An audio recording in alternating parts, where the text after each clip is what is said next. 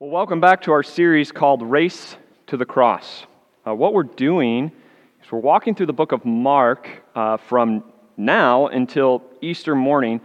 And what we've seen from the book of Mark is that Mark is very different than the other Gospels. The other biographies of Jesus, Matthew, Mark, Luke, and John. Mark is different in that he doesn't focus so much on what Jesus teaches and says, but more on what Jesus does. And so you're not going to get a lot of parables in the book of Mark, but what you are going to see is Jesus act and move and go quickly. Because Mark has two goals. Number one, to prove that Jesus is the powerful Son of God. And then number two is to prove that Jesus, this powerful Son of God, is a suffering servant who dies to take away the sins of the world. And that's what we've seen over the last 2 weeks. The very first week, we saw that Mark says, I've got good news for you. And it's not some program, not some plan laid out, but the good news of a person, Jesus Christ, our Savior. Last week, we saw how Mark told us about Jesus having authority even over demons and the devil. He's the powerful Son of God that even of the scariest things in the world, demons, the devil, Jesus is far more powerful than them. He simply speaks and they listen. Today, I want to start by asking you this question. If Jesus were right here today, and you could stand before him, and you could lay your need, your problem, your biggest problem that you have in life, if you could lay it at the feet of Jesus, what would it be? In Mark chapter 2, a man had that exact chance, that exact opportunity to lay before Jesus his biggest problem, his biggest need, his most obvious problem that he could have. He laid it at the feet of Jesus. Let's see how Jesus responds. Before we jump into Mark chapter 2, Jesus in Mark chapter 1, where we left him, was in Capernaum, which is on the northern tip of the Sea of Galilee, up north in what is known as the Holy Land. So he's in Capernaum, and he's becoming this rock star where everyone's looking for him while he's off praying, and Peter comes and finds him and says, Jesus, all these people are looking for you. Almost like, what are you doing up here praying? People are looking for you, Jesus. And Jesus says, let's go to the surrounding villages so I can preach there, because that's why I've come.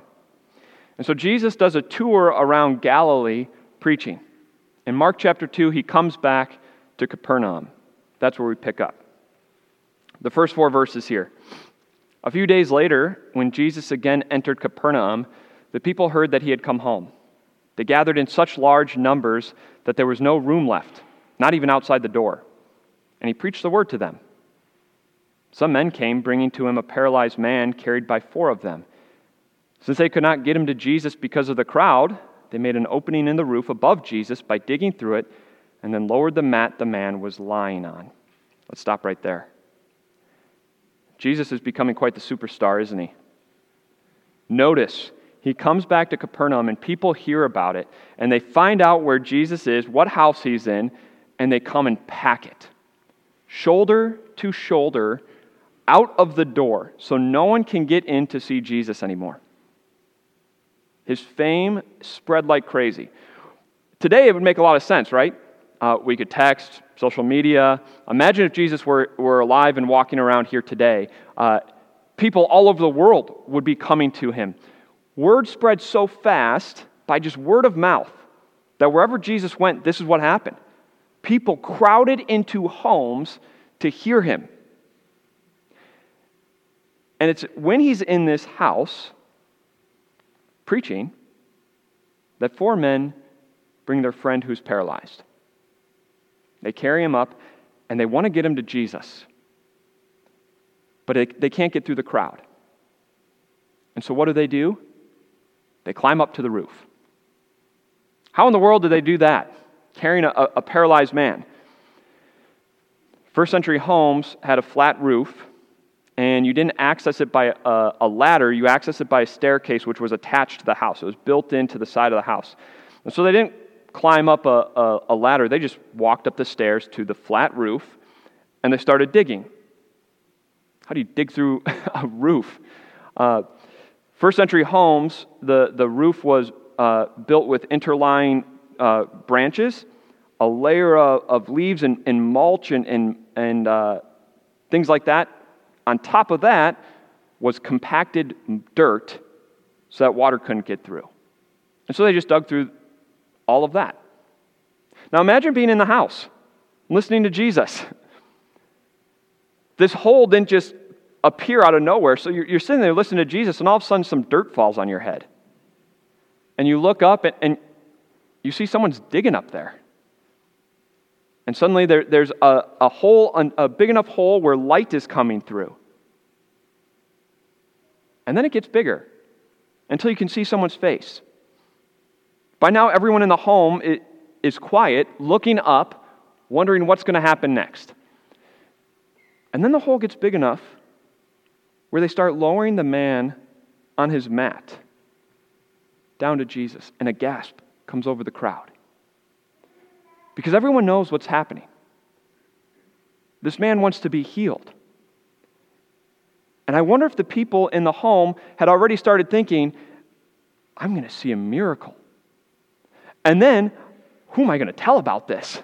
I'm going to have to tell somebody. And it's quiet as this man is dropped before Jesus. Now imagine being that man.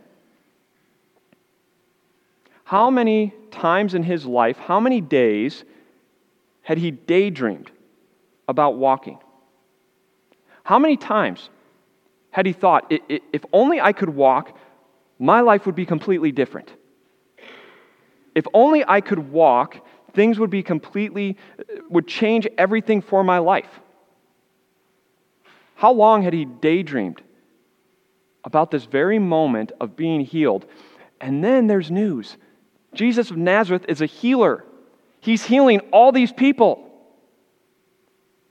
And now he's dropped in front of Jesus with his need so obvious. What would yours be? If you're standing before Jesus, if you were lying before Jesus, what need or problem would you want him to take care of? What is your obvious big need in life that if he just took care of this, my life would change? It would be different. Is it debt? Is it some kind of relationship problem? Is it that you don't like your job? You work so many hours, your home work-life balance is not good, but you don't see a way out because you have to provide for the lifestyle that you're living. And so there's no way out. Is it cancer? Or some other kind of disease? Are your kids going through some kind of hardship, and if Jesus would just take care of this, my life would be a whole lot better? Whatever it is, this is what the man had the opportunity to do. He's lying before Jesus. The need is obvious. And he's going to be able to hear Jesus tell him, get up and go. Today's going to change his life. How does Jesus respond? Everyone's looking, waiting to hear Jesus speak, and he opens his mouth, and here's what he says. When Jesus saw their faith, he said to the paralyzed man, "Son, your sins are forgiven." I'm sorry, Jesus. I thought the need was obvious. I thought the reason why I was here was obvious. I can't walk, Jesus. That's great you forgave me, but I'd really like to be healed. Would you be disappointed if you're that man? Would you be disappointed if the need and the problem that you have, you brought it to Jesus, and the thing he says to you is, your sins are forgiven?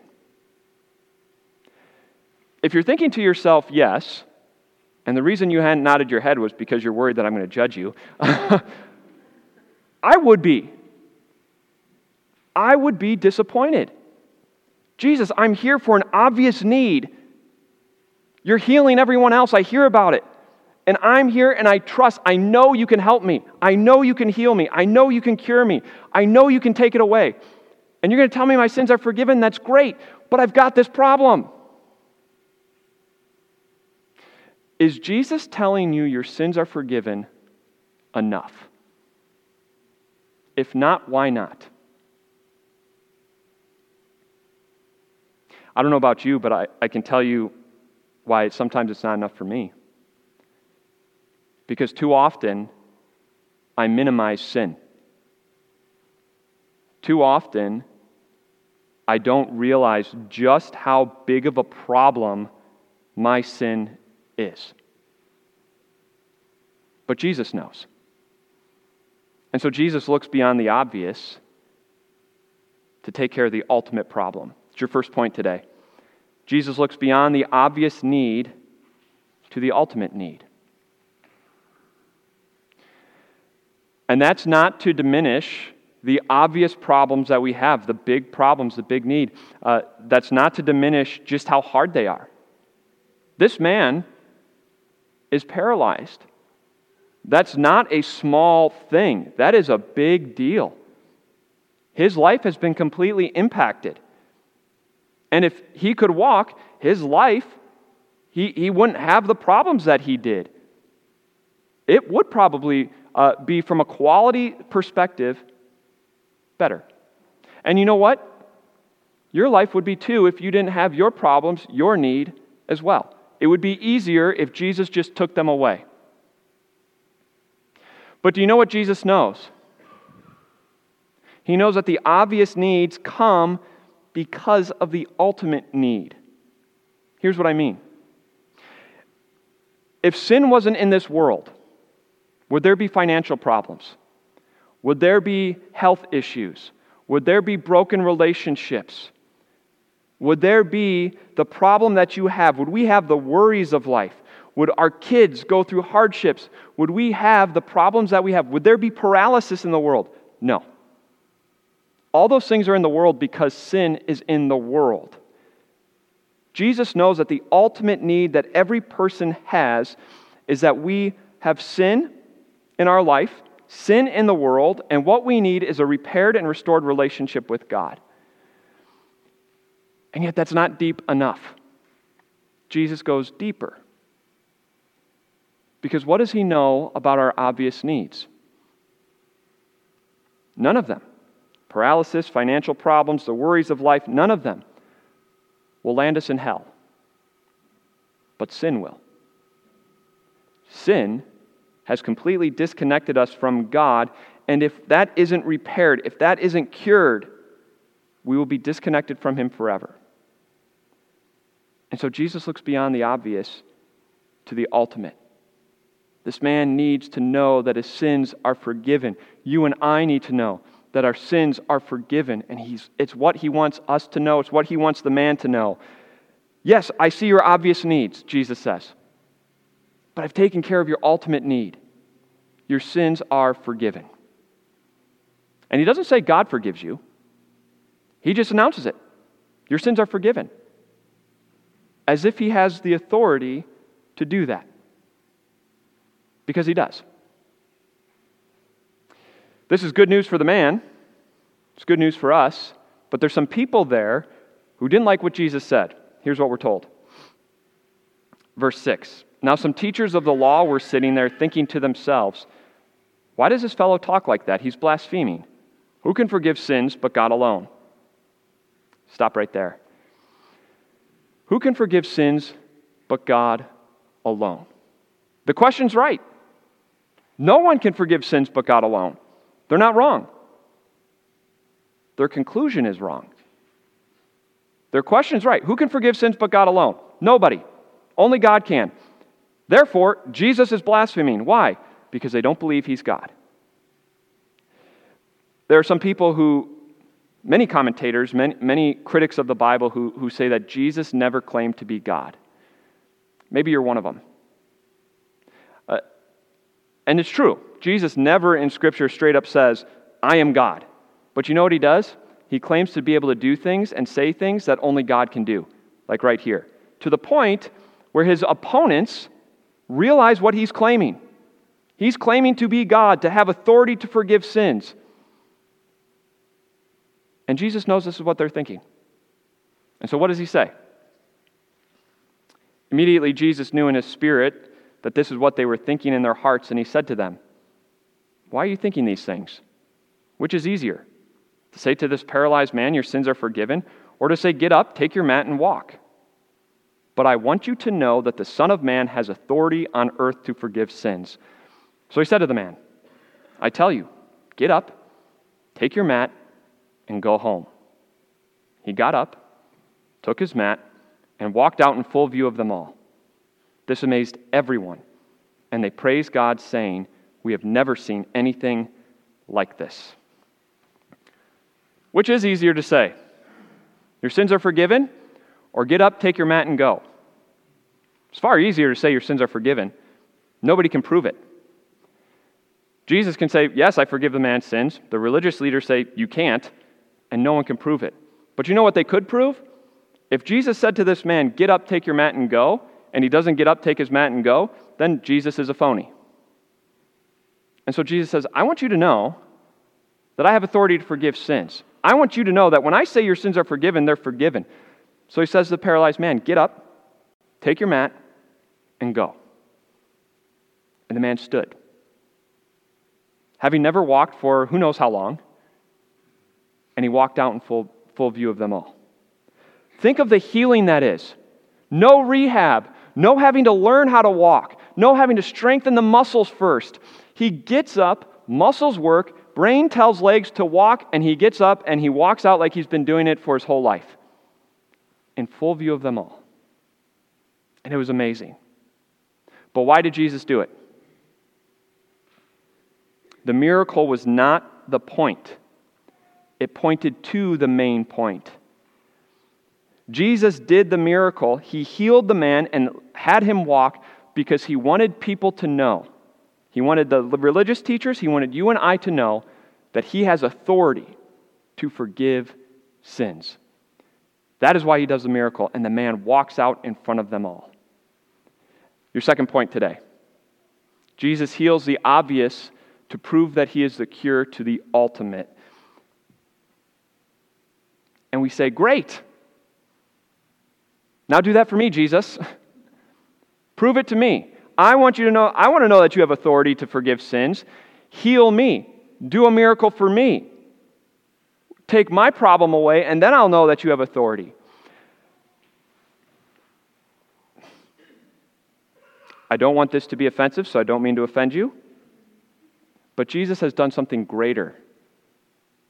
He's proved something way greater than just healing you or taking away your problem. He's done something far greater than healing this man to prove that he has authority. About 3 years after this event, the Jewish religious leaders arrested Jesus. On what charges? Blasphemy.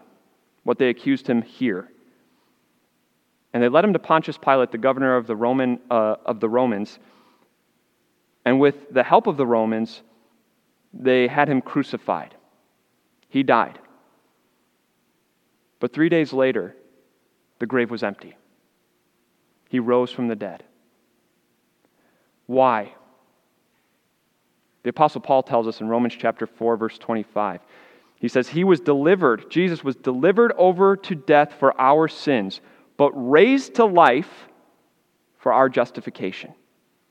He was handed over to die on the cross for our sins, because of our sins. But he was raised to life so that God declares you and me, so that Jesus declares to you and me, you are not guilty. You are forgiven. You talk about a miracle. How about dying and coming back to life?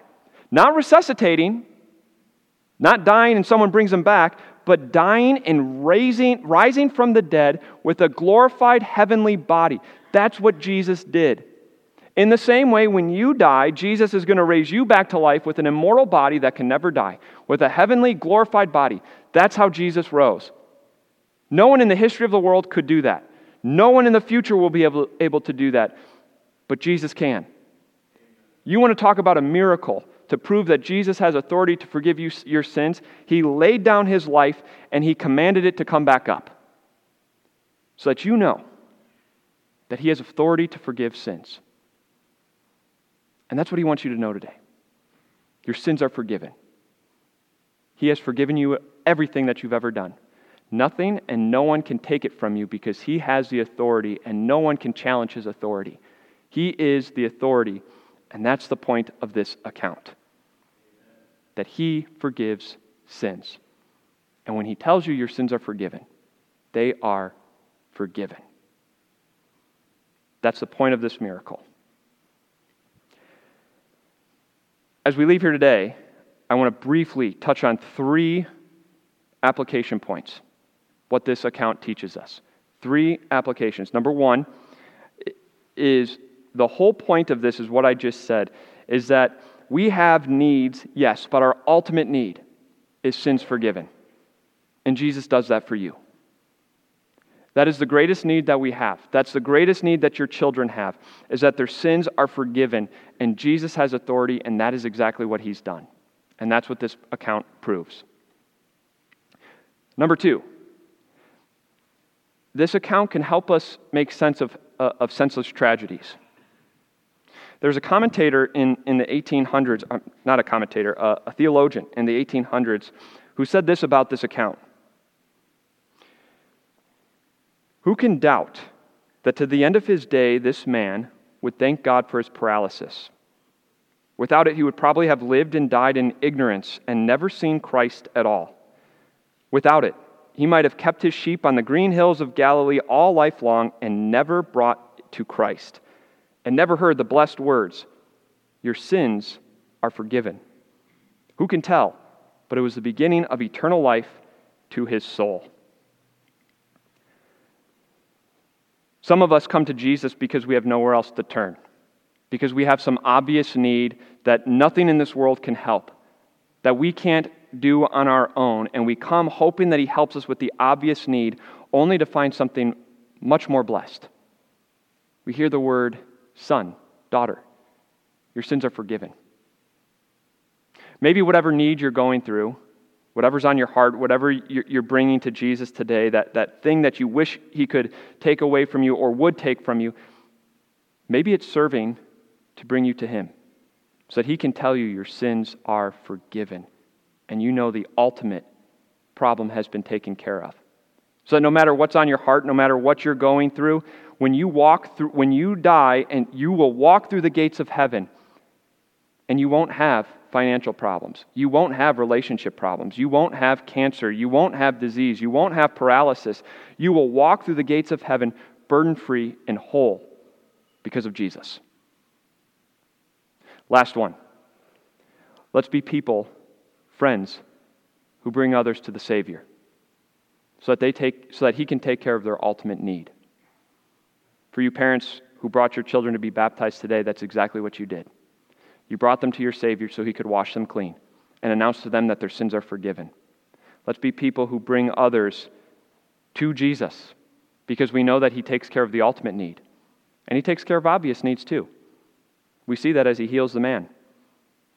He cares for you in the same exact way. Let's be people who bring people to Jesus who has authority to forgive sins. Let's pray. Gracious Savior, we thank you for your heart for sinners like us. We too often minimize sin and the damage it's done in our life and just how big of a problem it is. But you don't minimize it, and you see the ultimate need. We thank you for loving us enough to forgive our sins, to die for us, to rise again. We thank you that you care for the physical as well. Everything about us you care for. We thank you that you have won eternal life for us so that one day we will walk through the gates of heaven. We will walk, we will run, and we will be burden-free with all of our problems gone as we enter into your gates. And the only reason that happens is because you died and rose again, and you declare our sins are forgiven. We're so thankful for that. Let that declaration of forgiveness of sins motivate us to run to you, to run for you, to run with you as we race to heaven. Pick us up when we fall. Remind us of your grace and your mercy. And as we continue to live in this life, let us run on the forgiveness that is ours through you. It's in your name we pray. Amen. Please.